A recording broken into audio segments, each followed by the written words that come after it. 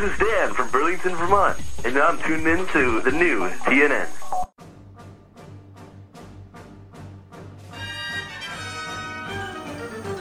Times have changed. Our kids are getting worse. They won't obey their parents. They just want to fart and curse. Should we blame the government or blame society? Or should we blame the images on TV? No, blame Canada.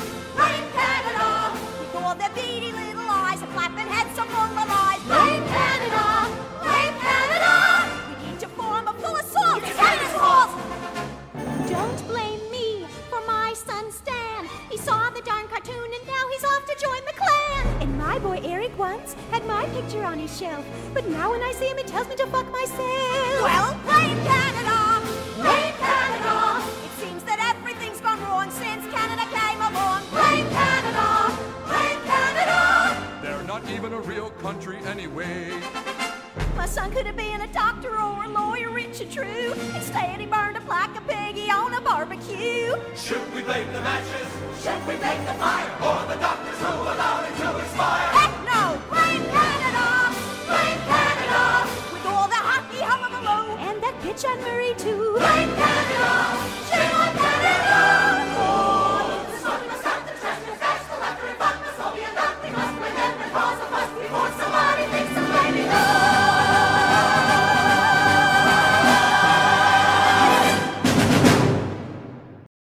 Yes, ladies and gentlemen, welcome to Canada! Welcome to the Great White North! Wait, the Great White North? No! No! Jonnie Sea, where are you? You promised me we'd never return to the depths of hell that is the Great White North in your house. I can't do it again! I can't do it again! Concrete Man, calm down. It's me, Jonnie Sea, here on the new TNN podcast feed. I promise, we're not talking about the Great White North. Oh, no! All right, very well then. You may proceed with your podcast, Jonnie Sea, as I'm sure the show you're speaking of will be much better than the Great White North. Take it away, Seaman! Did you just call me Seaman? No, I said Seaman! I don't know how I feel about that, Vince, but thanks. I'll talk to you later. Yes, ladies and gentlemen, welcome back to Concrete Man. It is time for the international incident in your house. Will it be better than the Great White North? I mean, it has to be, right? Right? Oh, fuck me sideways. That's right. Less than a minute, and I already said fuck me sideways. So here we go, folks. Concrete Man returns to talk about In Your House International Incident, which took place on July 21st, 1996, from the General Motors Place in Vancouver, British Columbia, Canada. Now, just to give you a little bit of perspective here, the WWF is presenting this 2-hour, premium-priced, but affordably priced, in-your-house-based pay-per-view extravaganza just a few weeks after Hulk Hogan turned heel and formed the NWO. So if you've ever needed to really have a very clear understanding of how the two companies were doing at any given particular time, just use this as a comparison point. I think you'll understand why WCW had a hot streak of, 87, 84, 81. I can't quite think of how many weeks it was. If only there was some sort of an easier way to remember how long the winning streak was for WCW Nitro. Oh well, fuck it, forget about it. But yeah, it's not good. It's not a good comparison point to make. And I think once you've listened to this episode of Concrete Man, you'll understand even more why the World Wrestling Federation was in the depths of hell. But we start with a recap. Not a cool introductory video recap where they say things like international, across the lines of a nation, incident, an event that aspires and occurs between two opposing parties, international incident, an incident between two opposing parties that occurs over national lines of the point of origin. It is In Your House International Incident. Nothing that cool. We start with a recap of events that transpired on the Free for All, which is hilarious because, you know what? I always thought the WWF Free for All was just like an expression. You know, free for all is like a melee, like anything goes. You know, it's a free for all here. But you ever listen to Vince McMahon say free for all? He puts the emphasis on for. It's the free... No, that's not it. It's the... Ladies and gentlemen, make sure you check out the WWF Free for All, because he's saying it's free for all individuals. Now, that's clever. That's brand synergistic, and I appreciate it. This is kind of embarrassing the way he says it, though. But on the Free for All, we see Super Sock, Jose Lothario, and Jim Cornette having some sort of a debate of greatness. And it seems to have broken down in your house, and they're about to come to blows. Sure enough, Jim Cornette swings his tennis racket at the Super Sock. The Super Sock ducks and hits Jim Cornette with, I guess, the Super Sock punch. What is a Super Sock, by the way? Oh, I know. Is it the... I know how you knock somebody out with a Super Sock. Do you fill a sock with quarters, perhaps? Shades of the... Carson City Silver Dollar match at Bash at the Beach 96? No! You take the sock that the American Pie Boys use to masturbate. Soon the crusty semen will form a penetrative cocoon that will carry enough momentum to knock out any individual when swung. So that is what a super sock is really made of. Now, TMTCV sees that his manager is down for the count. TMTCV, of course, being the man they call Vader. And Vader struts. Vader walks at a brisk pace towards the ring and slides in to attack the Super Sock. Not one to be outdone, the Heartbreak Kid, Shawn Michaels, sprints to the ring and slides into the ring. And when I say slides, ladies and gentlemen, it's as if he's on some sort of a crazy Waterloo water slide type contraption, because he slides almost out of the ring completely, stands up, and gets real tough like, "Come on, Jack, you want to step to the Heartbreak Kid?" To show how tough the Heartbreak Kid is, here in his denim jacket with a broken heart on the back, he pushes over the podium like, "Oh yeah, Jack, look what I can do. Look how big the Heartbreak Kid is, Jack. Come on, Jack." It's really kind of pathetic, and that's fine. Now, this incident, this international incident, I guess you could say, would lead to Jim Cornette giving an interview at the conclusion of the Free for All, making a money-back guarantee. He proclaimed that if Camp Cornette did not win the main event matchup, he would refund everyone's pay-per-view purchases. I guess you could say it's a way to try to entice some last-minute buys. Of course, what it actually does is just give away the ending, thus telling people there's no need to purchase. I know how it ends. But hey, I guess it could have worked, perhaps. It did not work, because this show is often in the conversation for like the lowest buy rate of all time. I did so much research trying to figure out, like, it's on some list, it's not on some other list. Like, I don't know how much buy rate information can really be taken, you gotta take it with a grain of salt or whatever, but who cares? It doesn't matter. It's time to move forward with our opening video. And ladies and gentlemen, some late-breaking international news here. The In Your House logo appears to have been imprisoned because he is absent from the opening video package. I guess they finally put that fucker away behind bars, but we do get some floating rings. Shades of Sonic the Hedgehog 2, I suppose. And these floating rings form in unison and continue to spin and say, "International Incident!" And then we're inside the arena and rolling, and the smoking guns are coming down the aisle. I wonder who's going to be hosting this show. Oh, Jonnie Sea, you drunk. You already know the answer. Welcome, everyone! Yes! Welcome to British Columbia! Vancouver, British Columbia! Welcome to the General Motors Place, the setting for the international incident in your house! Now, here on Concrete Man, what we do is we track every In Your House reference. I mean, you know it at this point. But what we've discovered along the way is that Vince has also started to randomly yell the subtitle of the show out of context. So, of course, we're going to track every utterance of In Your House and International Incident.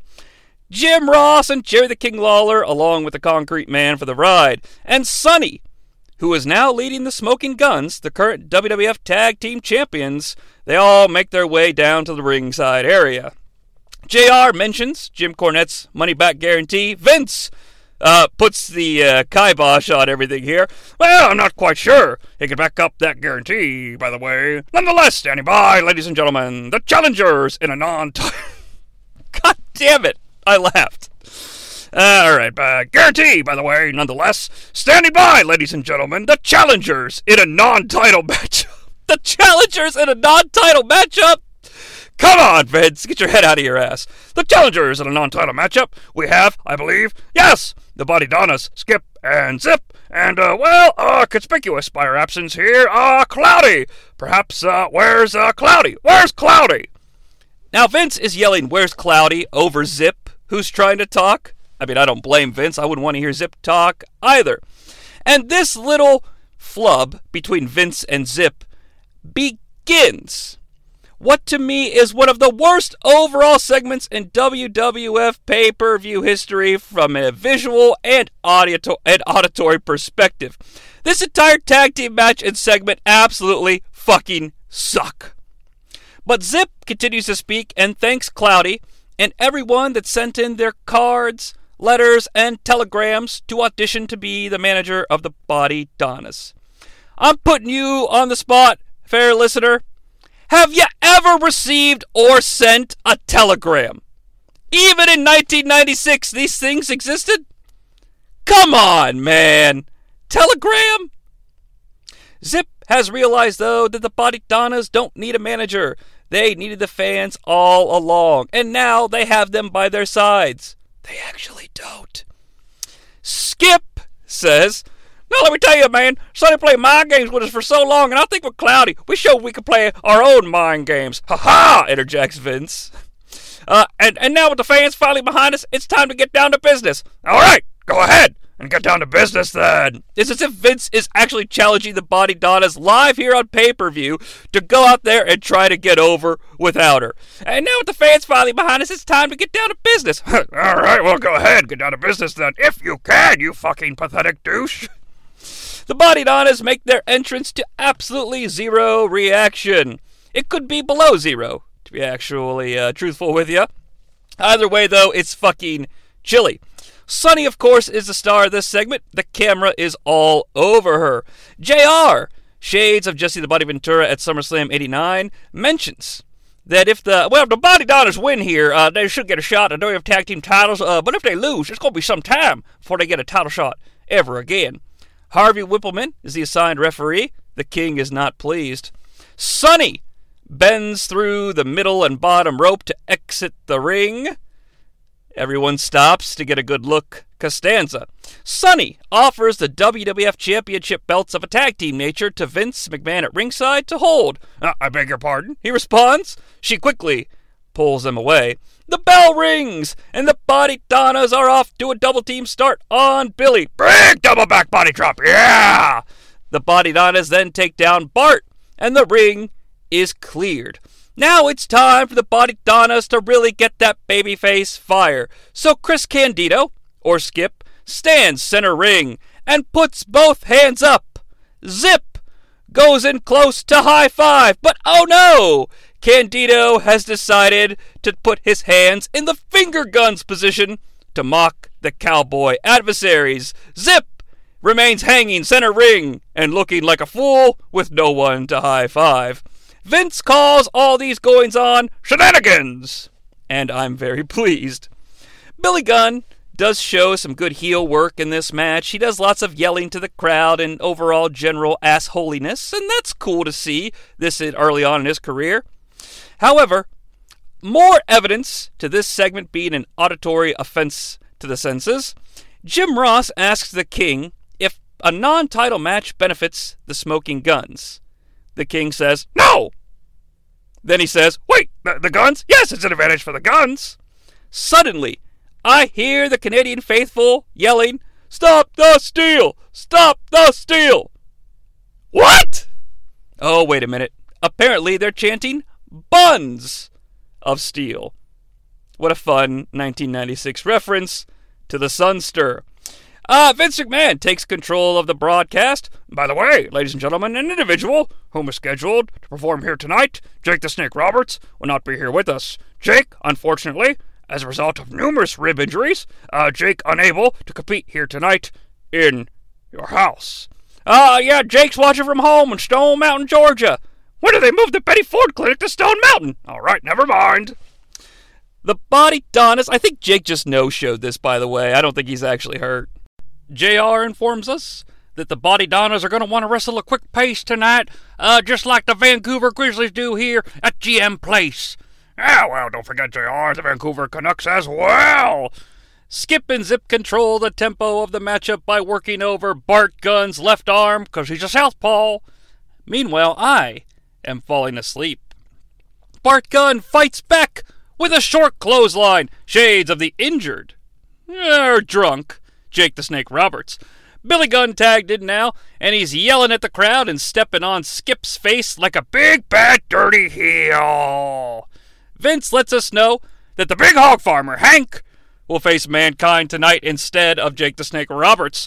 JR adds that based on the current weight of the big hog farmer, that this match could indeed be a slobber knocker and a rigged matchup. Wait a minute. No, okay. He says it's a rugged matchup. It'll certainly be a rigged matchup. I believe he said rugged, though, and I mistyped my notes. Yes, Jim. Way to just give away the finish there. Oh, Big Hank, the hog farmer king, he's taking on Mankind in what's going to be a rigged matchup. See, we're aware of the winners ahead of time. Anywho, after JR mentions it could be a slobber knocker in this rigged match, King adds, poor Jake, he finally suffered the wraths of grapes. Ha-ha! That's kind of funny. Skip, meanwhile, back in the match, puts his head down, and Billy Gunn hits the rocker dropper / famouser, and he pops right up to yell at the crowd and point at himself. Call it a Pavlovian response, folks. But as soon as he popped up, I expected him to be like, suck it! You know, because I'm so used to that. He didn't. But you can tell that there's fire. Even through this shitty gimmick, the fire burns in Billy Gunn's eyes. Skip gets tossed into the buckle and charges. No, wait. Skip tosses Billy into the buckle. Skip charges, and God damn it, it's backwards. Fucking hell. You know what? It doesn't matter. It doesn't fucking matter. Skip is in the corner. Billy charges. Skip scurries out of the way, and Billy hits the turnbuckle. This cat-like maneuver causes Jim Ross to claim that the Body Donnas are the quickest team in the World Wrestling Federation.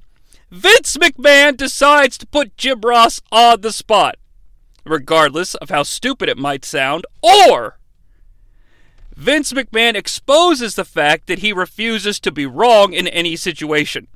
I leave it to you to decide, folks, because I'm going to tell you what happened, so keep it in mind. Is Vince trying to put JR on the spot, or is Vince exposing to us, the listener, that he refuses to ever be wrong, even if he fucks up? Here we go. So, JR says, well, I think the Body Donnas are one of the quickest teams in the WWF. I would suggest that the Godwins are every bit as quick as the Body Donnas. The Godwins or the Guns? I'd say the Godwins. I think the Guns are a little bit off, despite their size. And of course, yes, it's going to be interesting when Mankind steps out here to face Henry Godwin. And I would suggest, where you see Henry, you're likely to just as well see Phineas and Hillbilly Jim. Now, I'm leaning towards Vince refuses to be wrong, because he hijacks the conversation completely and pivots away from what they were actually talking about. So I think it was just a little slip-up by old Vince, but I guess we'll never really know. JR suggests that Mankind might drink the slop of Henry Godwin. Ha-ha! He just might. Slop under glass. Suddenly, Sonny passes out. Skip, because he's an idiot, goes to check on her. Sonny pops up and slaps the face of Skip.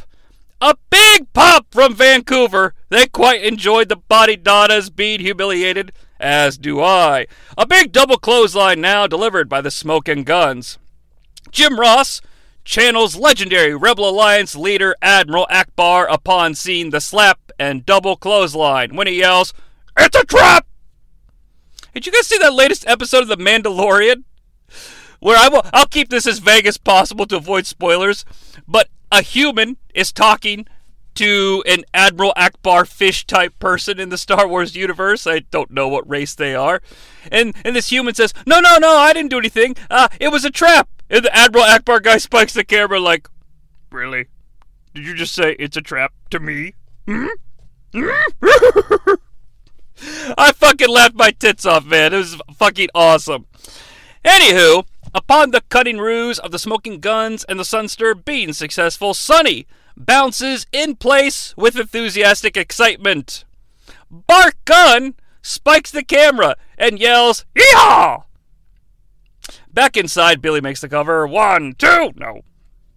King wants to know which one of the dastardly bastards at the commentary table stole his Olympic medals, because he wants to show them to Sonny.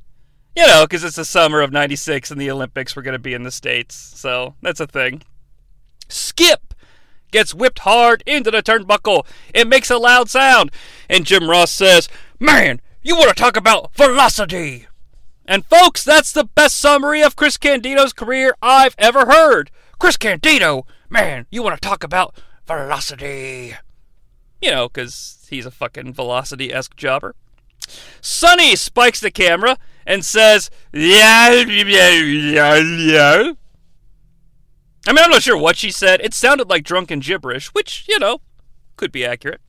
Skip goes up to the top rope and gets caught with a power slam. Another big pop from Vancouver in response to Body Don apparel. Bart is tagged in by Billy. Bart drops Skip on the top rope. Now, Billy Gunn charges behind Bart Gunn. They're going to do that smoking gun leapfrog splash tandem double offense maneuver type thing. You know, the smoking guns did it all the time. So Billy bounces off the ropes. Billy sprints. Billy leaps. However, Billy doesn't make it over Bart Gunn's head. Billy lands behind Bart Gunn. The crowd laughs at the failure. So Billy Gunn walks over to Skip and kicks him in the shin. Well, that's almost just as effective as the Smoking Guns double team leapfrog maneuver. Seconds after this failed leapfrog attempt, Harvey Whippleman goes over and admonishes Bart Gunn to tell him to get out of the ring because they're double teaming. And now, ladies and gentlemen, Vince McMahon and Jerry the King Lawler perform a live retcon. Can you imagine trying to retcon something that just happened right before our eyes? They say that Harvey Whippleman actually broke up the leapfrog attempt because they were double teaming to force Bart out of the ring. It's unbelievable! I mean, I suppose anything can happen in the WWF, but this is insane! Harvey Whippleman wasn't even talking to the Smoking Guns during the leapfrog attempt. Trying to pull the wool over our eyes. You know what, though? I believe them. This match, though, is so fucking bad, and that spot just goes to make it even worse. And now Billy and Bart illegally switch behind the referee's back. And you know what? I don't understand that spot at all. Because the Smoking Guns are in control. They're beating on Skip in the corner. Zip comes in, and the ref's like, "Hey, Zip, you need to get back there." And the Smoking Guns don't do like an illegal move. The illegal thing they do is switch positions. Look, they're both at full strength. All Billy would have to do to get Bart in is move his arm like an inch into the air so Bart can tag it. There's no illegal advantage gained here. Why do tag teams do this? They act like they're really pulling one off here. I fucking hate this. I hate wrestling. No, I don't hate it. I just don't understand. God help me, Skip fires up. Thankfully, he's cut back down to size by Bart or Billy, who cares. The only thing that could potentially save this match right now is Vince yelling, "In your house!" Or even saying, "International incident." But he doesn't! Billy continues to make Skip look like a jobber by cutting off all his fire-up spots.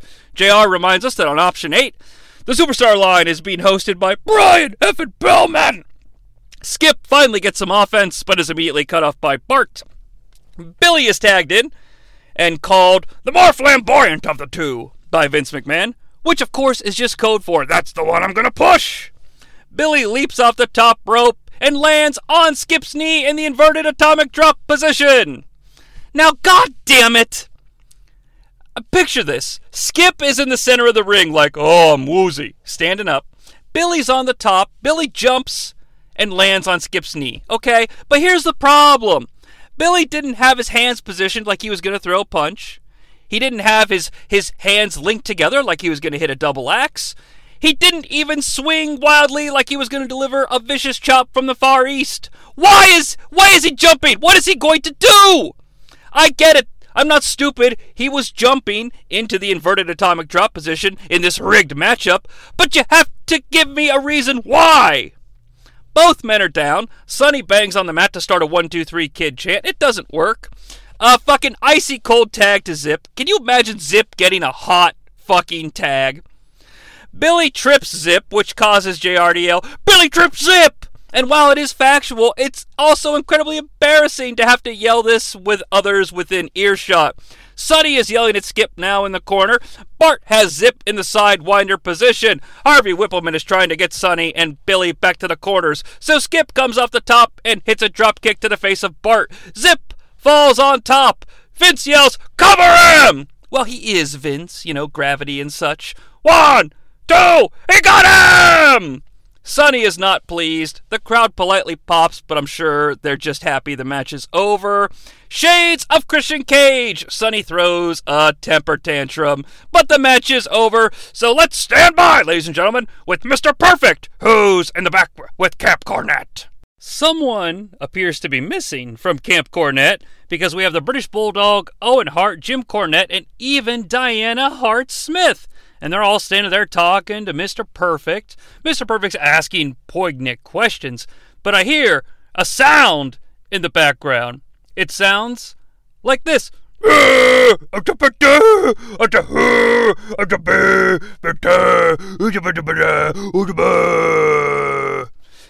a trash can comically flies by the screen. We cut to Jim Cornette showing us some footage about what happened on the Free for All. And this is how Jim describes the altercation. Oh, the Lothario! He put a switchblade on me while I have my back turned, and he tried to cut me. Shawn Michaels tried to cover behind and gang jump me. Cornette guarantees again his guarantee, claiming that if they do lose the match, they being Camp Cornette, pronouns pal, it's going to cost him about $7 to $10 million bucks. Oh, you wish, Vince. Vader then walks into the frame to bark at Mr. Perfect. He was here all along. Oh, perhaps he was the genesis of the strange noises. He does at Mr. Perfect. Davey Boy Smith then begins to speak and tells us that tonight, out there, it's no place for a lady. That's why Diana Smith is going to be staying in the back. Vader confirms this and also proves that the men's locker room is no place for a lady. And he proves this by standing on a little bench in between Davey Boy and Diana Hart-Smith and wagging his tongue, doing the Kingpin lady. Now, God help me, Diana Hart-Smith is desperately trying not to laugh. I'm already laughing and declaring this the greatest Camp Cornette promo of all time. Vader, on the way out, blows in Davey's ear, and Owen promotes his own podcast. That has to be wrong. No, Owen promotes his cast. Why did it autocorrect a podcast? Oh, Owen's like, I'm going to beat you with my cast. Vader yells, "Eat him! Eat him!" And let's head back to the General Motors place. Well, I mean, we're in the, to the ringside area of the General Motors place. Do I have to do everything around here?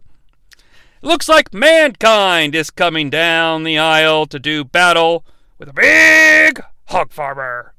And if somehow you missed the fact that Mankind was going to face Henry Godwin, don't worry, because the Peacock dub music is here to remind you. It's all like... And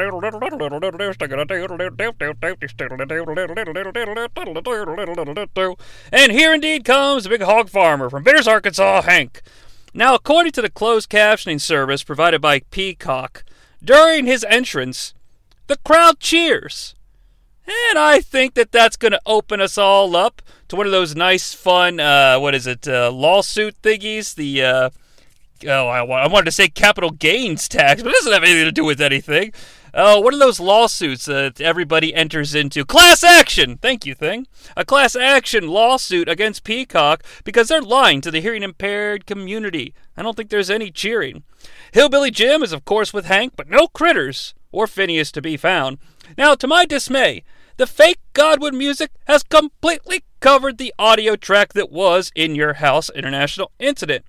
And to make matters worse, Hank walks by the commentary table and I see Vince McMahon pulsating and gyrating. What if he yelled, "In your house"?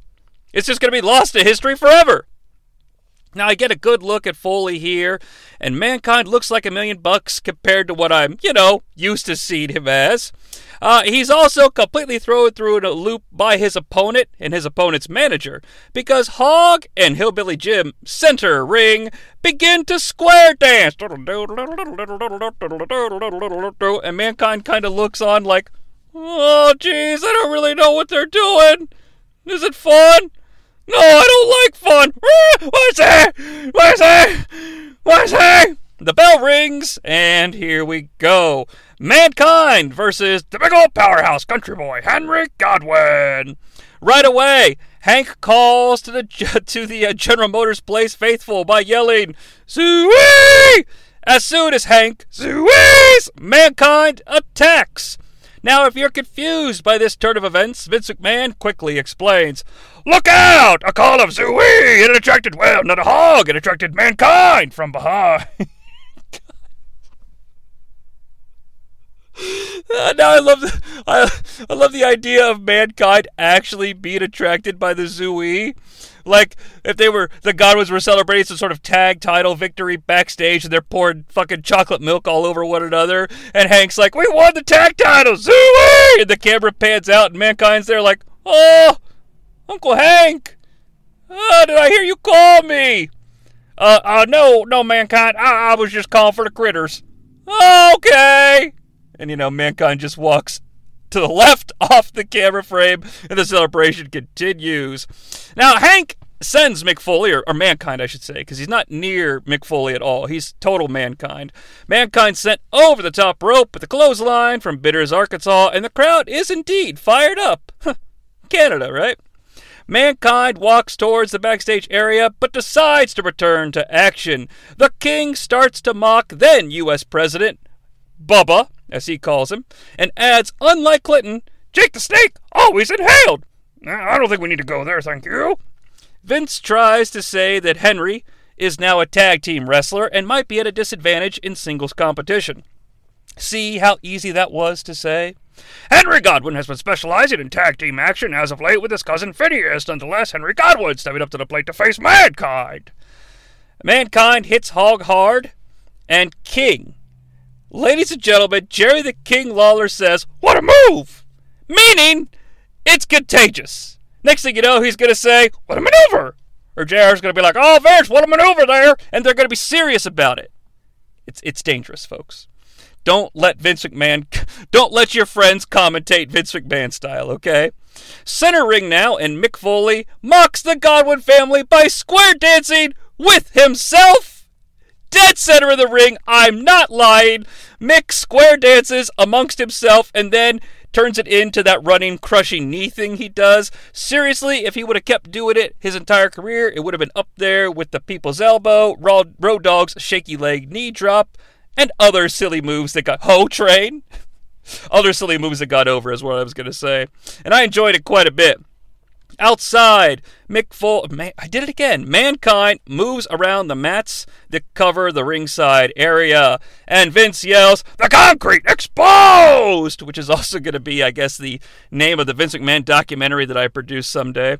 The neck breaker of a swinging nature is delivered to the big hog farmer. A nice big moment here as Mankind slams his head against the turnbuckle while trying to collide with Hank. It was loud, it's gross, but more importantly, Vince McMahon says that we alluded to the quickness of the Godwins earlier in the tag team matchup. So Vince really doubling down on his nonsense from earlier. He just cannot be wrong. But honestly, in a crazy way, it makes me kind of love him. You know, it's like the lawyer who fucking wins the case even though they know it's bullshit. It's like, hey, I'm a lawyer. That's what I'm supposed to do. I was hired to be a lawyer, damn it, and I'm lawyering. It's just impressive is all. Back outside of the ring, and Hank presses Mankind off the apron onto the concrete. JR tries to make an iconic call. His back could be broken! And immediately, Vince chimes in, but it's not. Fuck Vince, let Jim sell it. Like, I know it's JR and you hate him, but come on, he's trying to get the match over. Speaking of the match being over, Hank goes for the slop drop, but Mankind hangs on to the top rope and Hank slop drops himself. Now that Hank is at a horizontal base, excuse me, I failed geometry, you know. Now that Hank is at a horizontal base, Mankind drops down, locks in the mandible claw, and it's over! It's in the gullet! Oh, my goodness! A paralyzing hold. It's paralyzing! Tim White calls for the bell, and the soft piano exit theme song of Mankind soothes Mrs. Foley's baby boy. Not a bad little match, I gotta be honest with you. I mean, it's not, like, good, but over that opening tag team match, I'd watch this any day of the week, and it's like 6 minutes. It's a showcase for Mankind, and dare I say, even though we've all seen Henry Godwinn in some shit, I mean, he's willing, he's game, you know. He's not the game, but he's game. Tremendous character work as Mankind leaves the ringside area walking, breaks into a dead sprint, and suddenly stops and reverts back to walking like he's not quite sure what is happening. I love you, Mankind.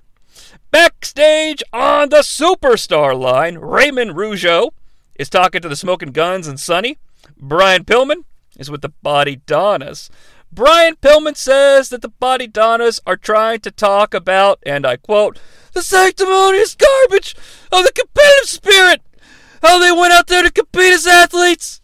Let's face it, their only motivation was hormones. Sonny, TNA, you name it, that's what they want. Oh, God, that hurts my throat. Christ. Sorry, that's not a joke. Oh, man.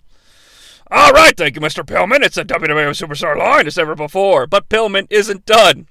They're talking about the double teaming by the Guns. But these guys, they want to double team Sonny. Ah! Oh, come on. All right, ladies and gentlemen, the WWF Superstar line. And oh my goodness, ladies and gentlemen, back in General Motors' place, here comes the reigning, defending King of the Ring, Stone Cold Steve Austin, with his slow music. The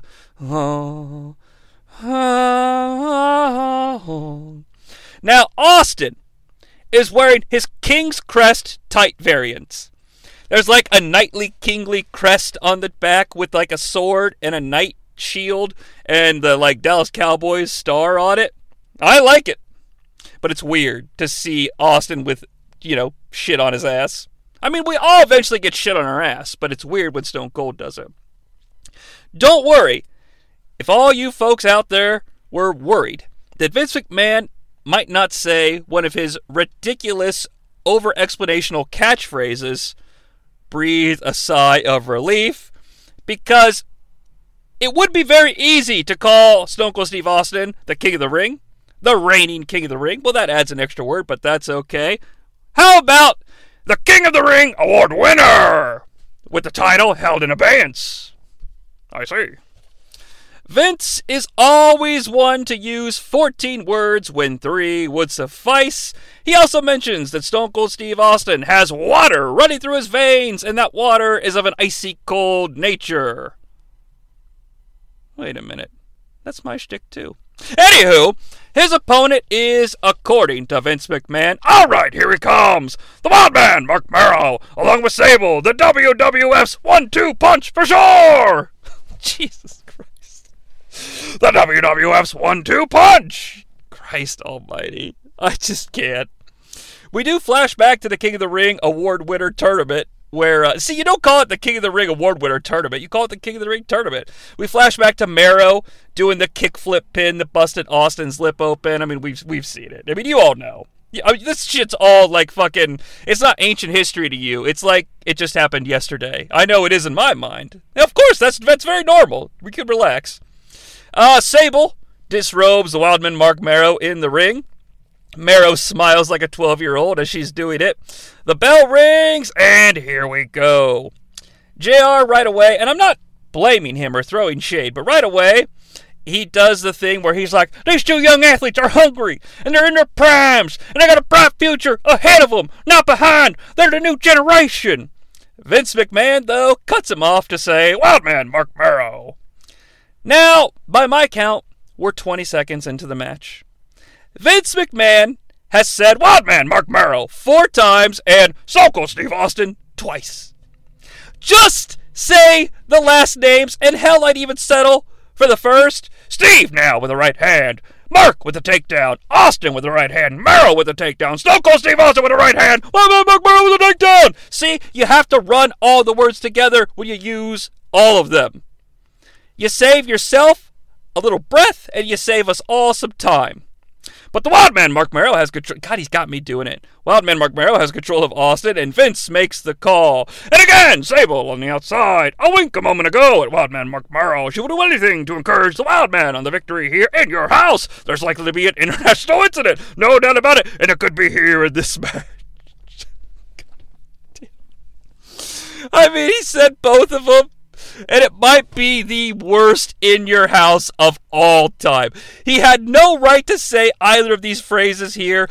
And of course, it's so bad, I kind of love it, but it makes zero sense. I mean, it makes less sense than they usually do. Okay? Seriously. I mean, there could be an international incident right here in this very match. I mean, what is an international incident of a WWF nature, Vince? A nice chain wrestling sequence from a headlock to a bridge to a backslide, etc., etc. We've all seen it before. That doesn't make it bad. Austin gets tossed out of the ring. In a glorious moment, as Austin is tossed outside, he gets back to a vertical base and he calls timeout. Heels calling for a timeout, or like waving their hands in the air like, I think I've had enough of this. It gets me every time. I love it. It can't be done enough. I want it to be done in every match. And hey, since Austin has called timeout and we're in timeout, let's make sure to promote that Goldust and Marlena are live in cyberspace on America Online. And we do see Marlena and the Usher on a split screen in cyberspace. Austin calls time in and starts to pursue the lovely, vivacious Sable, one half of the WWF's 1-2 punch, but Wildman Mark Marrow jumps off of the apron with an axe-based assault. Back inside now, and the Wildman Mark Marrow does the Wildman Mark Marrow kickflip pin that busted Stone Cold Steve Austin open at the King of the Ring Award winner tournament. 1, 2, no! And holy shit, folks, Austin is up, and he is busted open again. Blood appears to be pouring everywhere, and Austin is doing everything he can to cover his lip to keep the blood from spilling out of his body and maintaining his body's functionality. The Wildman Mark Marrow goes to check, and Stone Cold Steve Austin pokes the eyes! There was no blood at all! The lip is not busted! It was all a cunning ruse! I like it. Austin knocks the Wildman Mark Marrow to the outside. The crowd cheers upon Austin getting one over on the idiotic, moronic babyface. My words, not theirs, but I'm assuming that's why. Austin revels in the cheers and mounts the turnbuckle to hit his signature Stone Cold Steve Austin pose. Now that he's actually asking for the crowd to react, we get some very bass deep cheers and some very kiddie boos, which makes sense. I'm loving it, but either way, it doesn't matter, because you know what they're doing, folks? They're reacting to what's in front of them based on what the actors or independent contractors or 1099 employees have done, and that's what you need to see happen. Outside, the Wildman Mark Marrow is slingshot into the post by Stone Cold Steve Austin. It gets another loud reaction, not only from the fans, but also from JR. Now, what's the reason for that? Why'd he do that? The Wildman Mark Marrow is now on the apron. Stone Cold charges, but Marrow dives and accidentally Savage Crush summits his own throat on the security railing. More crowd reaction for Austin. We get a double feature of the slingshot spot, and Vince says, watch this ring post now. Why? The ring post isn't going to, move. The ring post didn't throw Mero into itself. Watch the Wild Man, Mark Mero, is what you're looking for, because he's going to crash into the post, Vince. But that's okay. Okay? You're a professional. I'm an amateur. And you know what? You didn't mean to say, watch Mark Mero. You're trying to say, the Wild Man, Mark Mero. Sable tries to encourage the Wild Man, Mark Mero, to get back up, and she yells, Mark, come on, watch out! She might be one of the worst, talking managers ever. Of managers that interact with their charge during matches, every time I've seen Sable or heard Sable do her thing, it's annoying and shrill, come on, Mark, get up! When she's wearing the fancy dresses, she yells a lot. But it sounds more like Mark Bagwell's mom than a sexy sapester. I digress. Austin goes up on the middle rope and hits the patented middle finger elbow. Pop for the impact. A cover. 1, 2. No! The Wild Man, Mark Mero, kicks out. A submission maneuver is locked on the Wild Man, Mark Mero now. It's a variation of the camel clutch. And then Mero is draped on the ropes. Stone Cold bounces off the ropes and dives to hit the Big Boss Man diving squat assault maneuver that desperately needs a name. The Wild Man, Mark Mero, moves. Austin bounces the ropes and goes to flail back oh no, son, I'm going to hurt myself for missing this move. However, since he's a bad guy, Austin has bad guy heel powers and lands safely on his own feet and does the, use my brain. Another awesome heel mannerism that I'm a fucking sucker for. Austin's back in control with a headlock, but the Wild Man, Mark Mero, launches him into the turnbuckle crotch first.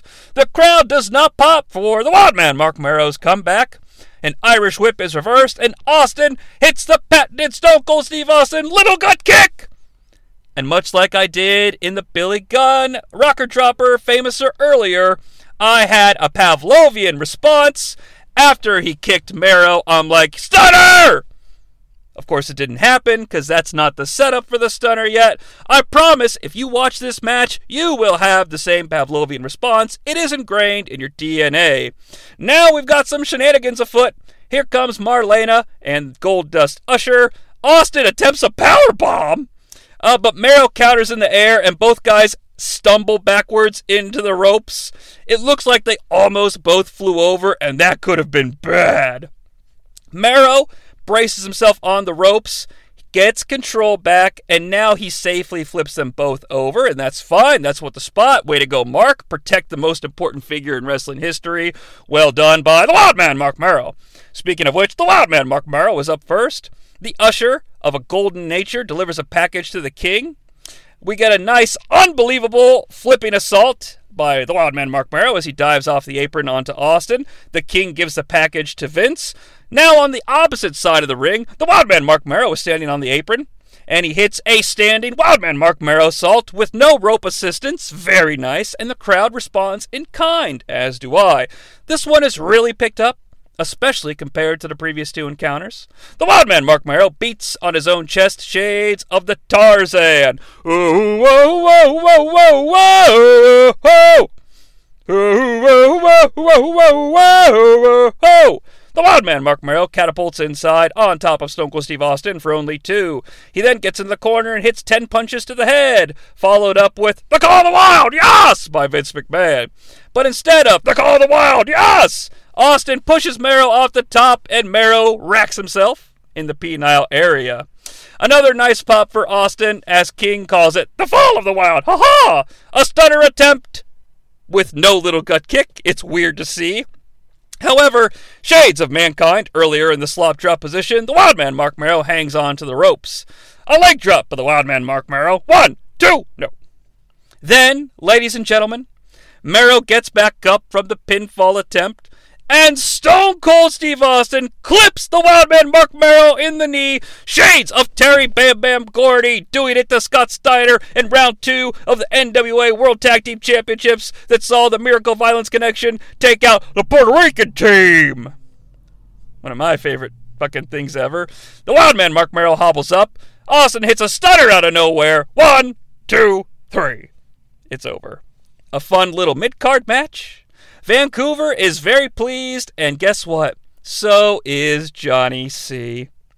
Hey, look, in the crowd, Bob Backlund is out campaigning for the United States presidency in Canada. Well, you better believe tomorrow night the WWF will be doing some campaigning, says Vince.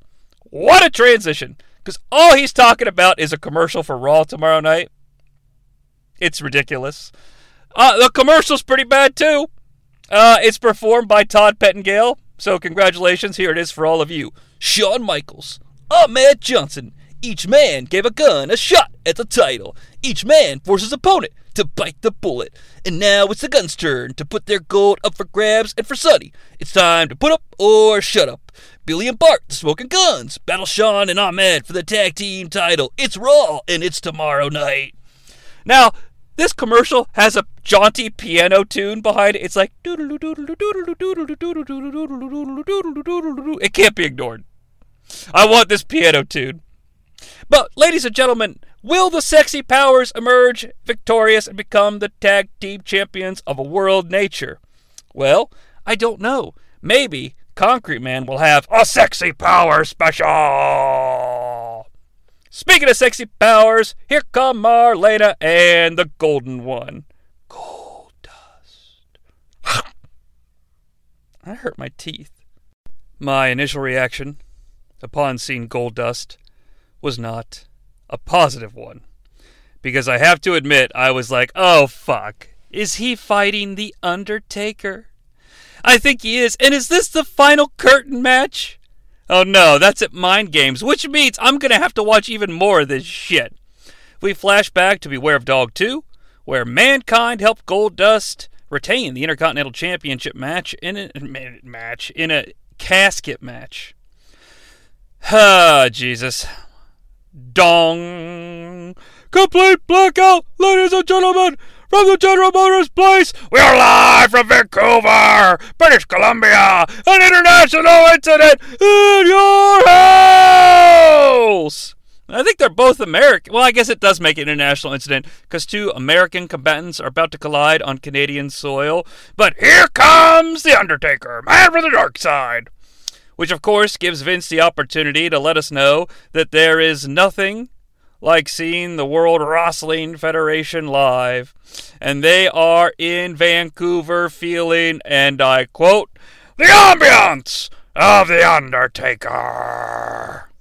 And then, ladies and gentlemen, Jim Ross, legendary Hall of Fame broadcaster, innovator of the Starrcade stats, says something that I absolutely cannot believe. And I know that Jim Ross needs job security. I know he's got a family to feed, and he's a happily married man. I respect that. I empathize with that. I really, really do. But there is no excuse for Jim Ross to say what is possibly the most Vince McMahon thing I have ever heard him say. Now remember, we are just a few weeks away from the Olympics in Hotlanta, GA, in 1996. And Jim Ross says, quote, and the judge from Transylvania gives The Undertaker a perfect 10 if he can win this one. Bad form, Jim. Bad form. Well, nonetheless, The Undertaker, man from the dark side, turns the lights on, and we should be ready to go.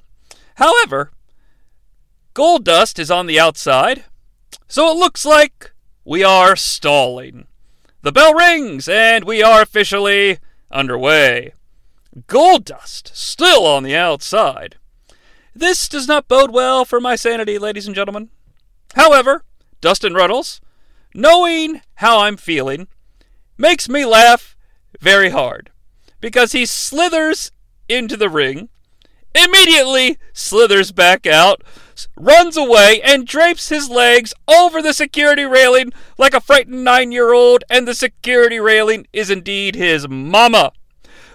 Goldust is spooked! Paul Bearer is getting anxious and impatient, so I am able to hear him at ringside. He says, come on, referee! Make him get in the ring!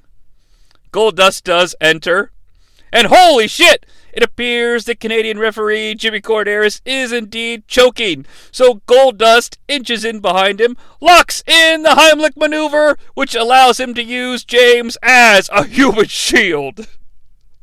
It appears that Jimmy is okay, so Goldust eventually lets him go, and these two big Texans start to stand off face to face.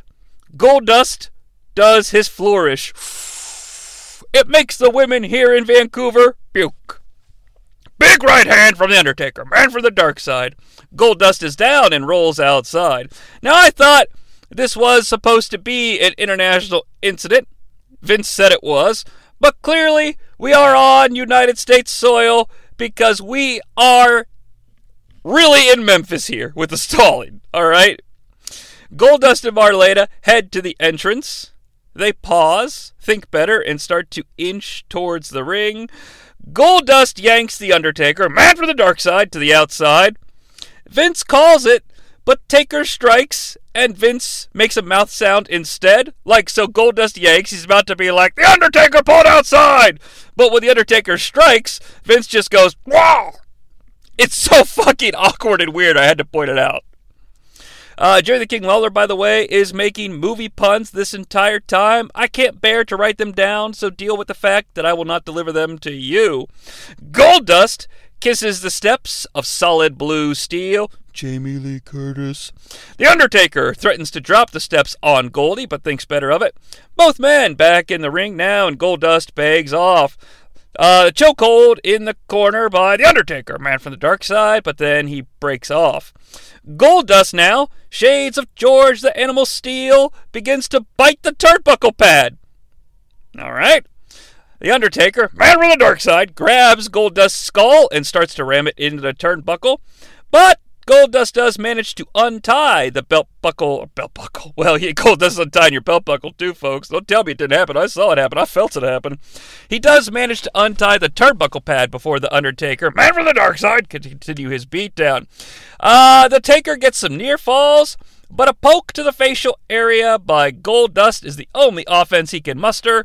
It has little effect on the Undertaker, man from the dark side. The MFOTD goes up to the top rope and hits middle school. Did I say that right? The TMFTD? Oh, fuck it, I don't care. The Undertaker, man from the dark side, misses an elbow and gets clotheslined outside, lands on his feet, and both combatants are outside again.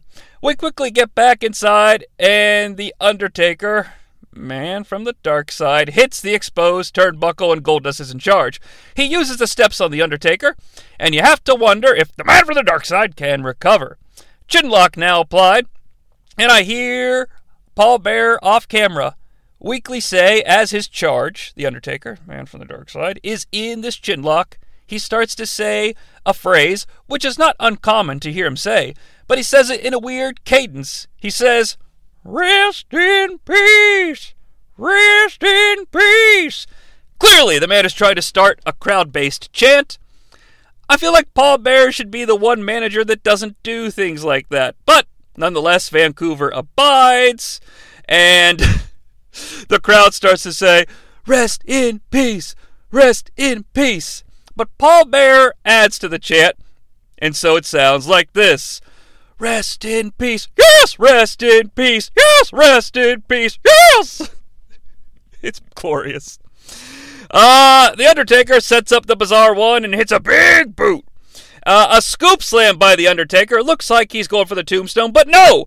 Goldust is wiggling. Holy shit, it's a reversal by Goldust. The Undertaker, man from the dark side, reverses the reversal into a small package.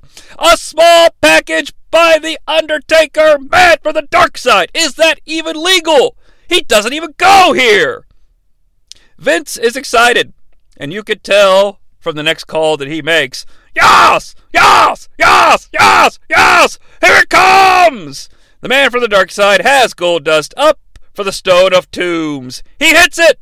He has Goldust covered, like he does the draping Undertaker pin. He's doing it. Sure, he hasn't flung back the hair yet, but it's still a legal pinning combination. Referee Jimmy Corderas is not choking, as he was earlier, but he isn't counting. The Undertaker again places his hands on Goldust. It is a legal cover. We've seen this literally thousands of times. I've counted to 13. The match is over. The Undertaker has won via pinfall. But again, the referee is not counting. What is going on? Luckily, Vince keys me in. Wait a minute! It's Mankind up from the bottom of the ring! Mankind! Sucking the Undertaker out of the ring! Can you believe it? Mankind! How did he get there? How did he do what he did? It's true, Mankind is here, complete with some dry ice steam rising from a hole in the ring. The Undertaker is pulled down. Mankind pops out. The lights start to flicker. Paul Bearer says, No! No! Damn you, Mankind! Damn you! Mankind looks in the hole, confused. He's like scratching his head like, oh, jeez, where'd he go? He should be down there. Undertaker rips another hole in the perfectly good ring on the opposite side and comes out. He strikes with fists of fire, fury, and formaldehyde. The Undertaker and Mankind fight to the aisle. They fight to the house area. They fight to the backstage area. It's hilarious because, like, everybody's going crazy. The crowd's going crazy. Vince is like, oh, they're fighting. They part the curtain. And the crowd immediately silences, and Vince is still in hype mode. He's like, unbelievable! I think we've seen it all, but who knows? Now, it's not really a big deal, but it's such a contrast because it's like flipping a switch. As soon as they part the curtain, the crowd's like, ah! Then that's what happens when they go behind the curtain. Everybody just stops, like, all right, well, show's over, folks. Now, we've got to fill some time, your choice, while the World Wrestling Federation technicians fix the ring. So we head to the commentators for some talking heads. We're sort of recapping everything, getting hyped for the main event. Some rambunctious fans behind them put a Burger King crown on Jerry the King Lawler. It's quite fun and humorous. I gotta wonder, though, are these guys plants or are the crowns planted? Because there are so many Burger King crowns in the crowd. Like, I never went to a show around this time, so I don't know. Somebody answer that for me. We cut to some footage. Mankind and The Undertaker are continuing their brawl in the backstage area, and they're not really anywhere specific, at least at this point. And Vince is like, Mankind and The Undertaker, they're fighting in what looks to be a boiler room.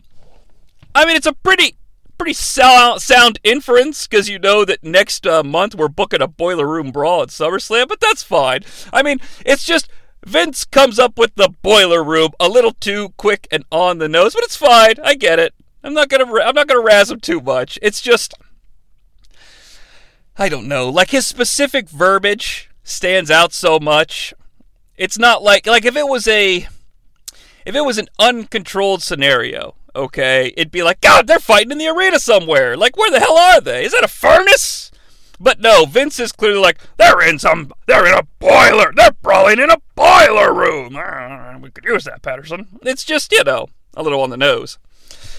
Now that that's settled, it's time for a video recap of events that have led to our massive 6-man tag team international incident main event. Now, a lot of these events I covered in the Concrete Man Appearance Bond special. That's when the Ultimate Warrior gets Das Boot and the mystery partner is revealed. However, I love this video recap. There's just a couple of things I want to point out. So, the first thing is, I love how we see a replay of the end of the championship match from King of the Ring, and famously, the sweet chin music delivered by Shawn Michaels to the British Bulldog in that match is awful. He misses by a country mile, and I've always loved how they show it from a different angle. Like, they start with the shot that's used on the live broadcast, and then they cut to a ringside camera to get a different take. It's smart. It's what you should do. But those of us who were there, live, on pay-per-view basis, we know the truth. Of course, Camp Cornette beats down HBK, and the Peoples Posse make the save. Now, Peoples Posse, that's not a phrase that I've invented. One of the things I do every once in a while I'm watching these things is I go to Wikipedia, and I'm like, Jesus, how much longer is this Goldust Undertaker match going to go? And Wikipedia states that the main event is between Camp Cornette and the Peoples Posse. You gotta help me out here, people. Nobody says it on the pay-per-view. I know Ahmed Johnson is like the People's Champ, etc., etc. That's like a thing he does, the People's Belt. And The Rock would do it better and more memorably. But is that the official name? I've been calling Ahmed and HBK the Sexy Powers, which I much prefer when there's only two of them. I don't know how I feel about the People's Posse. We get a recap of the Sid reveal, and then the following week on Raw, where Ahmed and HBK fight the Guns independently. We get an amazing recap of the scene from the Monday Night Raw Special Edition. Now, what is the Monday Night Raw Special Edition, you might ask? Well, who remembers the Star Wars Special Editions, initially released in 1997, with enhanced special effects, better sound, and even new added scenes? Well, the scene that we're about to discuss is an added scene, because Monday Night Raw, of course famously taped in bulk, after HBK defeats Billy Gunn, we cut to Ahmed Johnson in the back, who's just patiently waiting for HBK to part the curtain so we can hug him. And I love the idea of Ahmed patiently waiting to hug HBK. But there's beautiful continuity work here, because HBK comes back from the curtain. He's wearing the same tights, obviously. He's a little sweaty and wet. And that's continuity. It's important. Jim Cornette's like, hey, you look a little hot. You need to cool off. And throws some water on him. And they give chase, chasing Jim Cornette. Now, the cameraman runs behind the Sexy Powers and Jim Cornette. And Vince, again, sort of unveils his knowledge of what's happening before it actually happens, like the boiler room. Because the cameraman hasn't even gotten out to the parking lot yet, which is where this confrontation is going to take place. You can't even see what's happening, because Blair Witch style, the cameraman is shaking. And Vince, again, channeling rebellion leader and resistance founder Admiral Akbar, yells, "It's a trap!" And Camp Cornette is beating up the Sexy Powers. The Sexy Powers need to unite like Voltron and form the People's Posse. And that's what they do. But how does Psycho Sid arrive? It's a classic moment. Psycho Sid crashes his car into like a dumpster or a garbage can near where everyone is fighting. And in the video, they've added Sid's music, so it's like this. Oh my God, I'm driving out of control! Crash! And Sid, of course, runs out of the car and then fight. Now, this is an absolutely legendary moment. Vince yelling, "Psycho Sid!" is legendary. The music is legendary. Sid is driving the car. Who trusted him to do his own stunt work? Was there a stunt coordinator on set? That is the craziest shit about WWF versus, like, real TV shows. Which is ironic, because they are just a real TV show like everything else. But how is this allowed? Aren't there unionized rules about stunts and fucking Screen Actors Guild members? Oh, wait, these guys aren't actors. Like, how is that even allowed? Like, why are these guys not members of the TV or Screen Actors Guild? Like, I don't know. Like, how is that fucking legal? Why are there no stunt coordinators? Sid's not a stuntman. How is he allowed to do this? Look, I'm not fired up and angry about it. I'm not saying it's evil. It just blows my mind they've gotten away with it for so long. I don't know if they do now. I mean, everything's so homogenized in a good way. Like, people should be safe on set, okay? I'm just saying. But that brings us back to the GM place, which I always want to say the GM Palace, for a People's Posse interview with Doc Hendricks. HBK starts. He's kind of generic. Then Ahmed Johnson starts by calling Doc Hendricks Mike. He's like, "Let me tell you something, Mike. I want to tell you, Doc!" Now, Ahmed is also wearing an airbrushed custom swimsuit cover that has the faces of all the People's Posse. It's unique. But I will say this, it's a nice addition to Ahmed now that Ahmed Johnson is leveled up. You know, he's a main event adjacent player. He's a member of the People's Posse. He's one half of the Sexy Powers. He's the reigning, defending Intercontinental Champion of the Intercontinental. So it's nice. It's a little accoutrement. Sid, after Ahmed speaks, sort of mansplains what Ahmed Johnson was trying to say. And he also refers to Ahmed Johnson in the plural form by calling him Ahmed Johnsons. "You see what Ahmed Johnsons is saying?" At the end, HBK speaks again and wraps everything up, and he channels Hulk Hogan.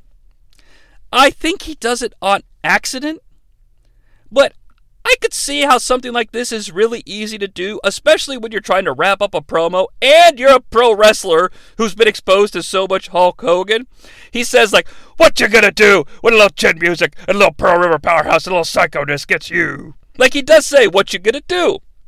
I mean, hell, I could see myself wrapping up like a presentation at work doing it. I mean, I could. But now, we are ready for the main event. But how are we to know that we're ready for the main event? Well, it's simple. We hear a very specific sound. Chunka, chunka, oh, Sean! Now, before the Heartbreak Kid can even emerge from the house, Vince lets us know who's coming.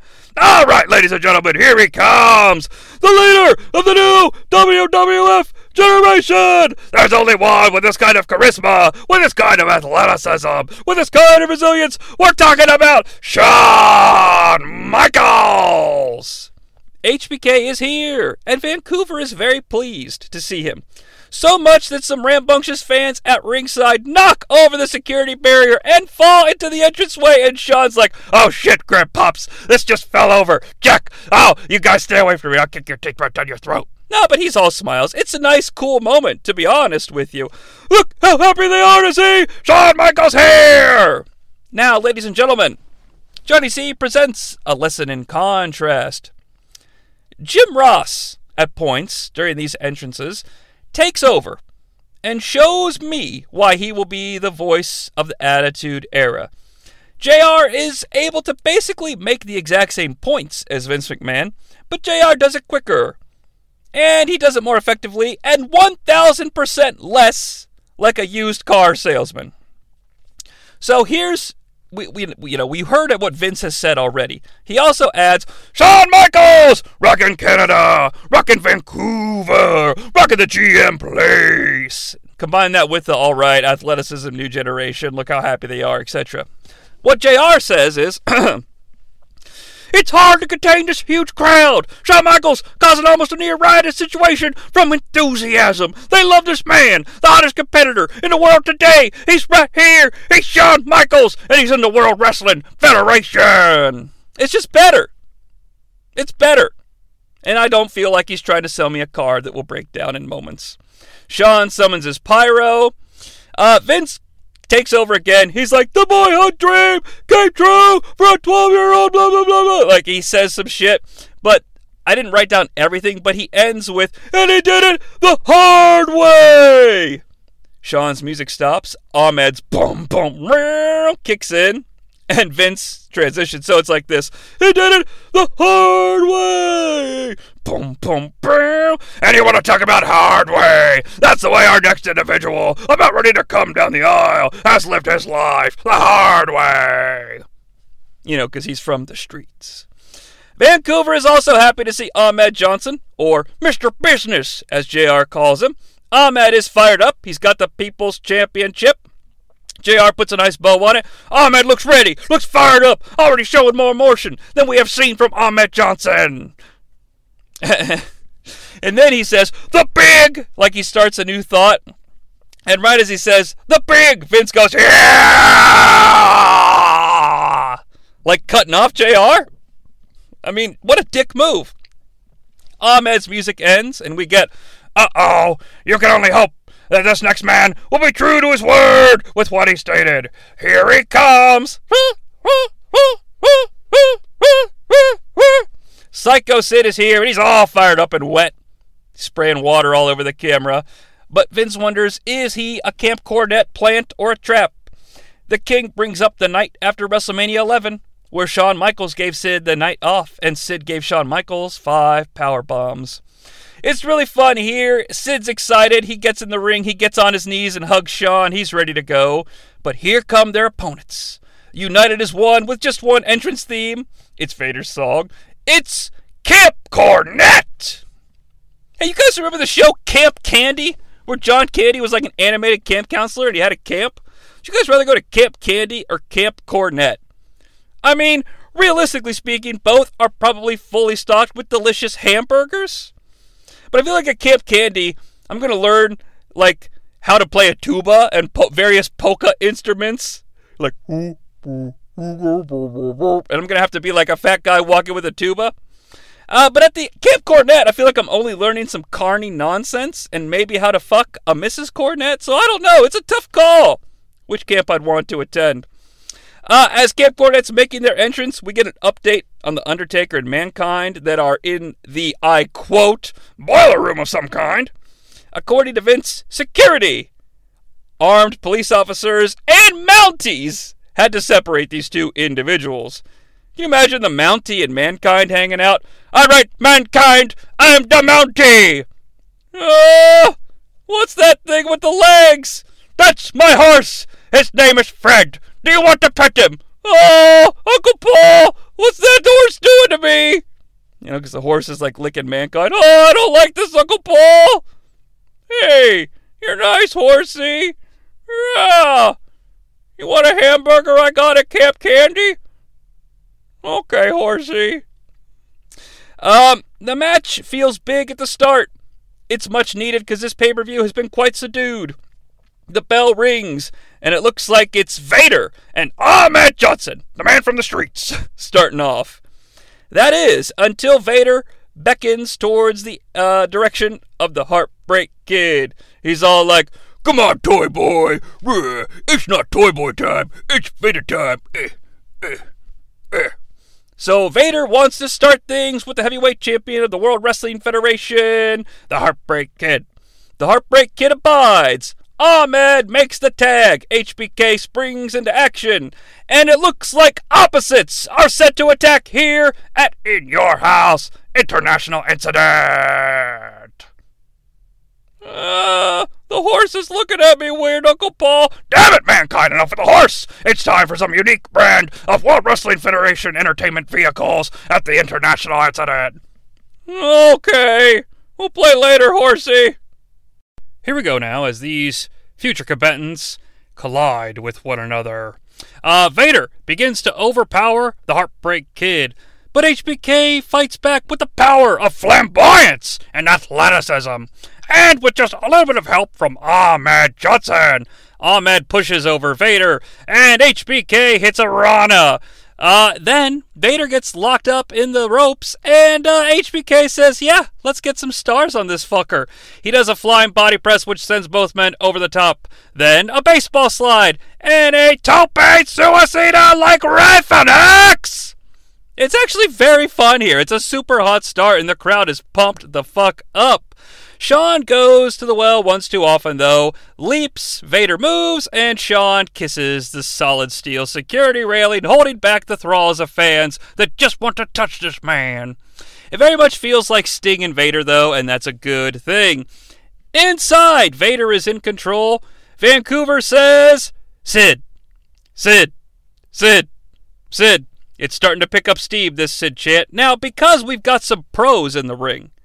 HBK immediately whispers to Vader to devise a sequence that will allow HBK to get into the corner and tag Sid. So HBK rolls over to the corner and tags Sid. The crowd erupts and Sid is a house of fire with roundhouse rights. JR yells, Sid is huge! Rapid tiny gut kicks by the Sidster, followed up with a clothesline from West Memphis. The rest of Camp Cornette runs in and eats clotheslines as well. He starts to toss the campers one at a time. Vince lets us know how it sounds. Bulldog over the top. Owen Hart over the top. Vader over the top. Sylvester Stallone over the top. Terry Funk over the top. Psycho Sid brings the house down. The People's Posse hits a big pose and the crowd is on fire. Sid, in a fun moment, tells HBK to touch his nipples. HBK does, and then Sid's like, nah, Shawn Michaels, what I'm telling you to do by touching my own titties is I'm telling you, I want you to chest bump me. And so, HBK chest bumps Sid. It's cute. Owen Hart attacks the Sidster from behind. It has no effect. And now Ahmed Johnson is tagged in. Ahmed Johnson says, Dave Meltzer, I hope you paid attention. And Ahmed hits rolling German suplexes. 3 of them. What the fuck? Ahmed then does a leaping, screaming elbow. And Owen Hart moves, and Ahmed crashes down into the canvas. It's hilarious. So, just to slow it down, because I don't want to miss the little details, the rolling Germans happen, the crowd is ablaze, I'm like, what the fuck?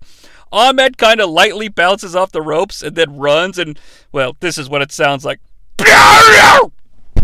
You know, because he crashes, and it's just tremendous. And if you want to know how Vince interprets this, this is what it sounds like. Ahmed bounces, he leaps, Ahmed! No. The British Bulldog is in now, and he's in control, but Ahmed quickly cuts that off with the Spine Buster tongue combo. You know, he hits the Spine Buster on the Bulldog, and then he sticks his tongue out and goes, Brah! Then signals for the Pearl River Plunge. He hits it! But the Mastodon, that is Vader, cuts off the pin, and now Ahmed Johnson appears to be in peril, facing off with Vader. Huge Sid chance, even bigger than the last time. Ahmed Johnson, though, decides, no, this is my moment. And he fights back and pummels Vader down into the corner like a bitch. Vader becomes a pile of goo. However, eventually Vader fights back, gets Ahmed in the corner, and hits his patented Ada punches. Eh.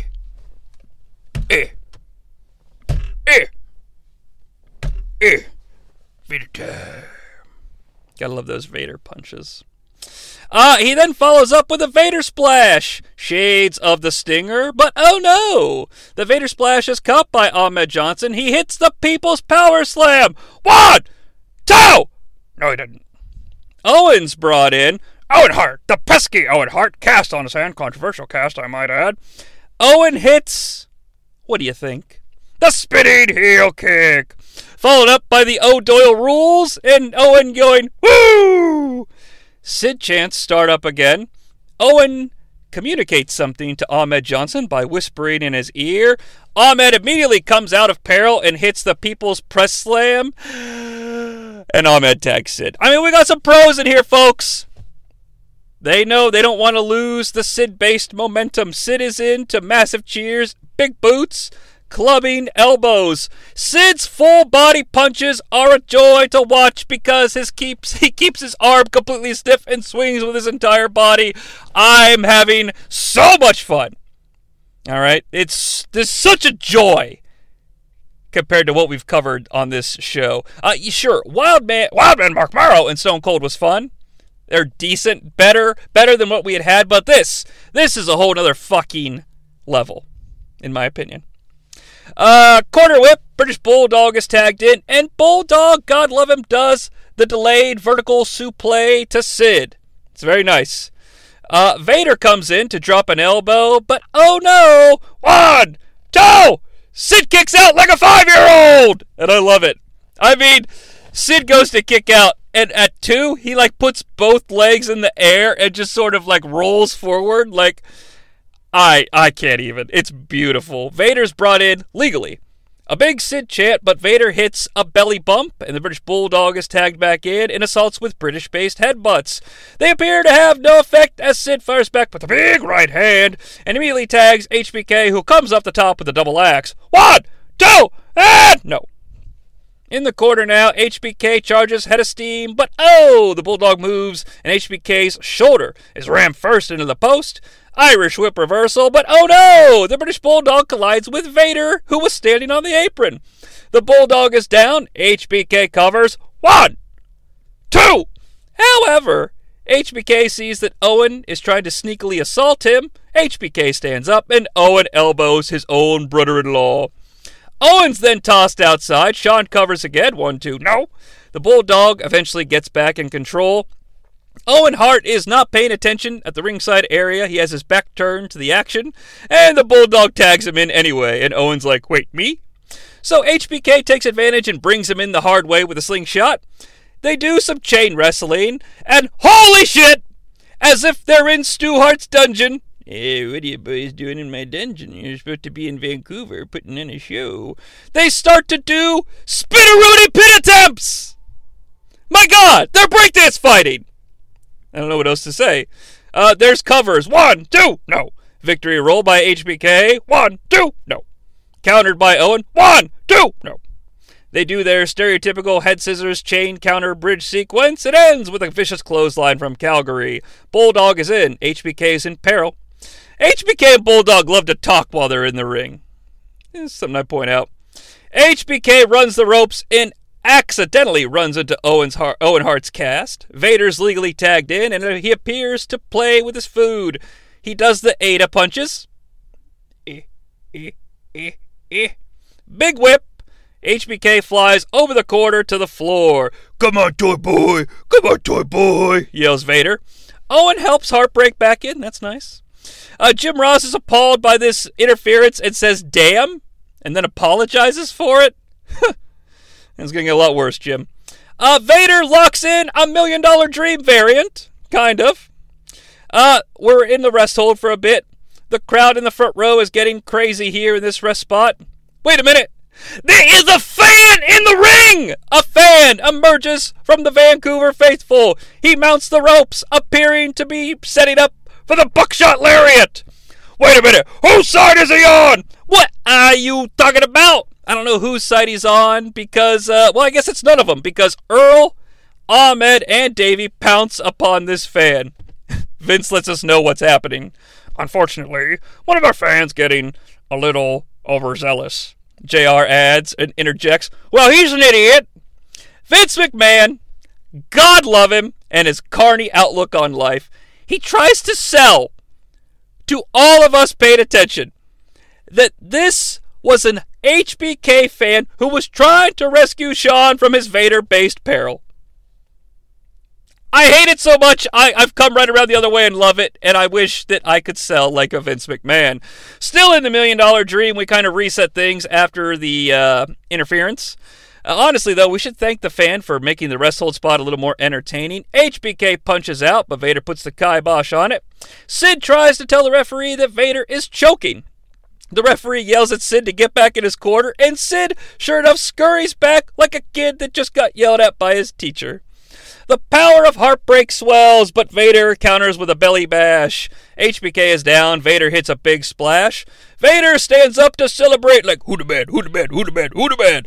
But Ahmed Johnson runs in and murders him with a clothesline from the Pearl River Mining Company. HBK's crawling to tag, but Vader tags the Bulldog, and the Bulldog pulls away. It is smart to murder Heartbreak this long because, well, we all know how this is going to end. The Bulldog tries to powerbomb Heartbreak, almost drops and kills him. HBK slides out, goes for the crucifix. Bulldog slams! Shades of the SummerSlam 92 in Wembley. In the corner, the Bulldog charges and leaps, but Heartbreak moves. Bulldog hits the post, Monsoon! Owen tags in, tries to cut off HBK. They slugfest it out center ring. There's a collision and a double down. Shades of KFC as we reset the scene. We use the double down to reset the scene here.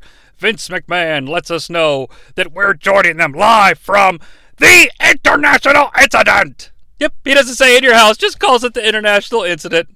Things they are a-changin'. Bulldog makes the tag and shuts down HBK's attempts to do the same. He hits the running power slam. 1, 2, 3. Okay, so here's what happens. It should be a 3 count. Because, to my understanding of how things work in professional wrestling, the way that you break up a pinfall attempt is to touch the individuals in the pinfall scenario. Now, Sid runs in to break up the pinfall. However, he's going to do a leg drop, but decides he needs extra momentum and runs from his corner to the opposite side of the ring to bounce off the ropes and then drops the leg. Thank God Earl catches wind of this and stops counting, but it should have been 3. The Bulldog tags Vader. The Heartbreak Kid makes the tag to Ahmed Johnson! Wait a minute, the ref didn't see it. All right.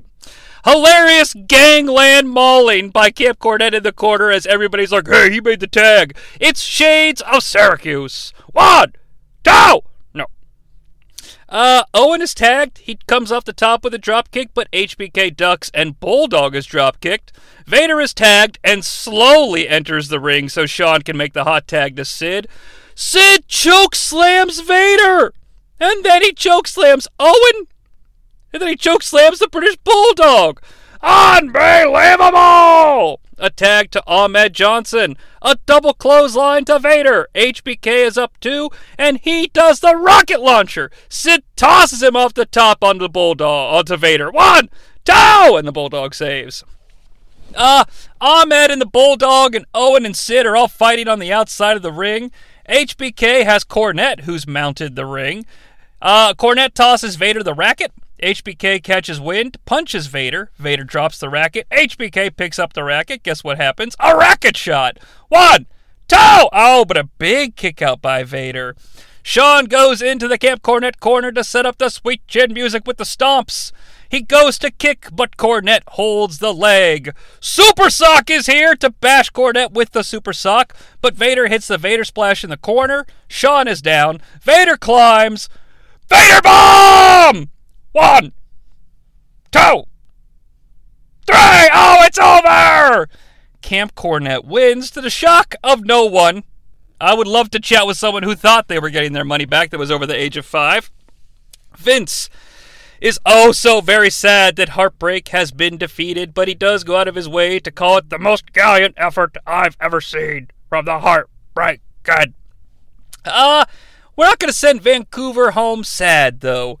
So the People's Posse, sort of gets situated in the ring. Ahmed Johnson starts feeding Sid heels. Ahmed tosses the Bulldog to Sid. Sid powerbombs him. Ahmed tosses Owen to Sid. Sid powerbombs him. Ahmed tosses Vader to Sid. Sid goes to powerbomb, but Vader escapes. Camp Cornette is leaving. Vader is still standing dangerously close to the ring. Shawn Michaels, he's flamboyant. He's athletic. He sprints. He clears the top rope with a jump. Raven X! Splash by the Heartbreak Kid. Camp Cornette flees en masse now. The People's Posse re-enters the ring. Vince yells, unquestionably, this has been an international incident for sure! So everything's just the subtitles now, but that's okay. The Posse is defeated, but celebrates and is celebrated by the Vancouver faithful. Vince lets us know, stand by, ladies and gentlemen! Yeah! In your house! Extra! We get the international incident graphic again with the spinning rings, and now the word extra appears. You know this. It's the setup for the next show. It's Doc or Mike with the now permanent president of a fan-friendly nature, Gorilla Monsoon. Gorilla, SummerSlam's in 1 month, dude. Well, you got any matches for us? Well, I'll tell you, Doc. The Undertaker and Mankind, they fought all the way to the Boiler Room, so we're gonna put them in a Boiler Room. It's an unconventional match. So the Boiler Room official, huh? It's official and signed. Jim Cornette is here. He's like, oh, I'm so happy, even though Super Sock beat me in the face with his cum, I saved $10 million. Vader comes in. I want him. I want the boy toy. Oh, give him to me. Give me the toy boy. Cornette pleads his case for a world title opportunity for Vader at SummerSlam. Vader gets really close to the camera. I'm sure he's hungry. I'm sure he wants to eat it, but he holds back, but does spit all over the lens. Doc thanks us, asks us to join them at SummerSlam in 1 month. We get a recap video of all the events, and thus, ladies and gentlemen, the case is closed on the international incident in your house. So, I used to give out those awards, but Vince isn't saying in your house enough, so I'm going to leave it with this. This is a show that it's a couple different tales here. There's 5, like most in your houses, there's 5 matches. 3 of them kind of suck. Well, okay. The tag match is all-time atrocious. Undertaker and Goldust is putting me to sleep.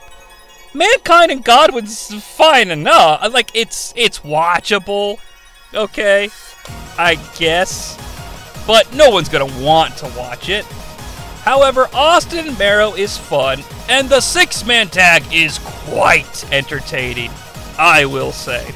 So I guess if you're looking for some sort of a recommendation, watch the International Incident tag match. But, if you've got to clean your house, or if you just have to write a term paper and you're all out of drugs to keep your focus, or, I don't know, you're in a hotel on a fucking business trip and you don't want to hang out with the people you work with that you don't like, you could put on a lot worse shows to just ignore while you contemplate jerking off or, playing a video game.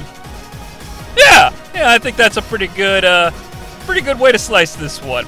But if you're done jerking off and playing video games, there's so much that you could listen to on the new TNN podcast feed. The Concrete Man archives are available. I mean, if you go to my Podbean page, the new TNN.podbean.com, you can check out anything that's in the archives, like all the episodes I've ever done. I know some podcatcher apps like only show the most 50 recent or what have you, but Concrete Man, every In Your House is there archived, all my crazy shit I've ever done, even shit I don't do anymore, like WCW Must Die and UPN, and man, those are some fucking old school shows, taking me back. But I hope you enjoyed this edition of Concrete Man. And, pour one out for the sexy powers of the People's Posse, because the next night Ahmed Johnson's going to experience some kidney-based trauma, and thus their run has ended. I'm Jonnie Sea, and a winner is you.